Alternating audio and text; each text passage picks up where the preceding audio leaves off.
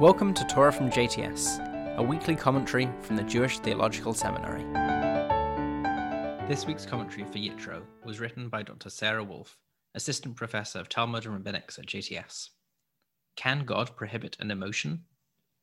Part of my current research focuses on how human emotions are discussed and legislated in the Talmud and other ancient rabbinic texts, and so the last of the Ten Commandments, as counted in the Jewish tradition, raises for me some fundamental questions.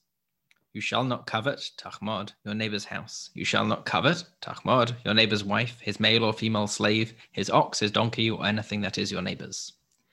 How can God prohibit an emotion? And why would God even be concerned about how people feel, as long as they're doing the right thing? Perhaps we should interpret the commandment as forbidding an action rather than a feeling. The 3rd century Midrash, Mechilta de Rashbi, at first seems to go in this direction. It points out the discrepancy in language between the statement of this commandment in Exodus and its reiteration in Deuteronomy, which reads, You shall not covet, tachmod, your neighbor's wife. You shall not crave, titaver, your neighbor's house, his field, his male or female slave, his ox, his donkey, or anything that is your neighbor's. Noting the use in Deuteronomy of the word crave in addition to the word covet, the Mechilta interprets these verses as referring to two different prohibitions. To crave, according to the early rabbis, is to have a wish or desire, whereas to covet is to begin to act on those wishes by making plans to possess the object of desire. Perhaps surprisingly, however, the Midrash emphasizes that both the feeling and the action are prohibited because of how closely they're connected. If one craves, one may then come to covet. Therefore, better not to crave at all.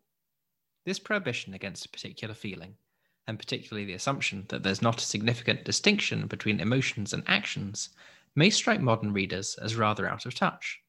After all, don't we now know that the real problems arise when we either repress our emotions or assume that all feelings must immediately be acted upon to make them go away?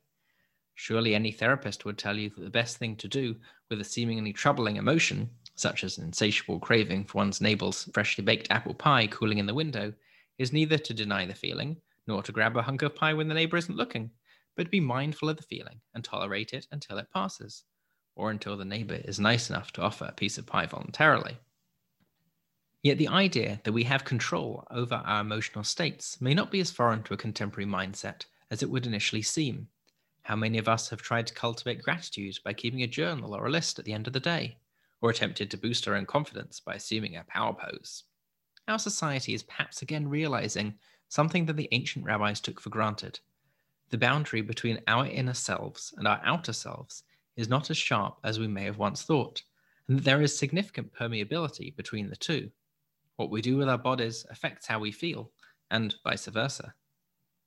As our country attempts to move forward from an emotionally turbulent year, this commandment to attend carefully to our feelings and reactions may be more useful than it seems at first glance.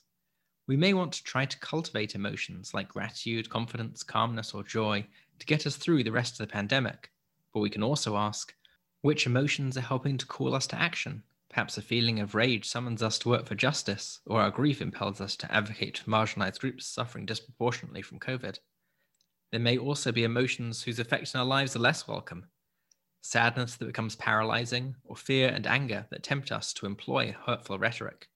Perhaps this commandment is encouraging us to remember that we live righteously, not only through our actions, but by leaving behind the people, situations, and social media feeds that evoke reactions that do not serve us, and by thinking about how to cultivate and attend to the emotions that help us be the people we want to be in the world. If you enjoyed this program, please rate and review it on Apple Podcasts, and discover JTS's other series by visiting jtsa.edu/podcasts. To learn with JTS faculty in live online classes, visit jtsa.edu/online, and you can get in touch with us by emailing onlinelearning@jtsa.edu. Thanks for listening.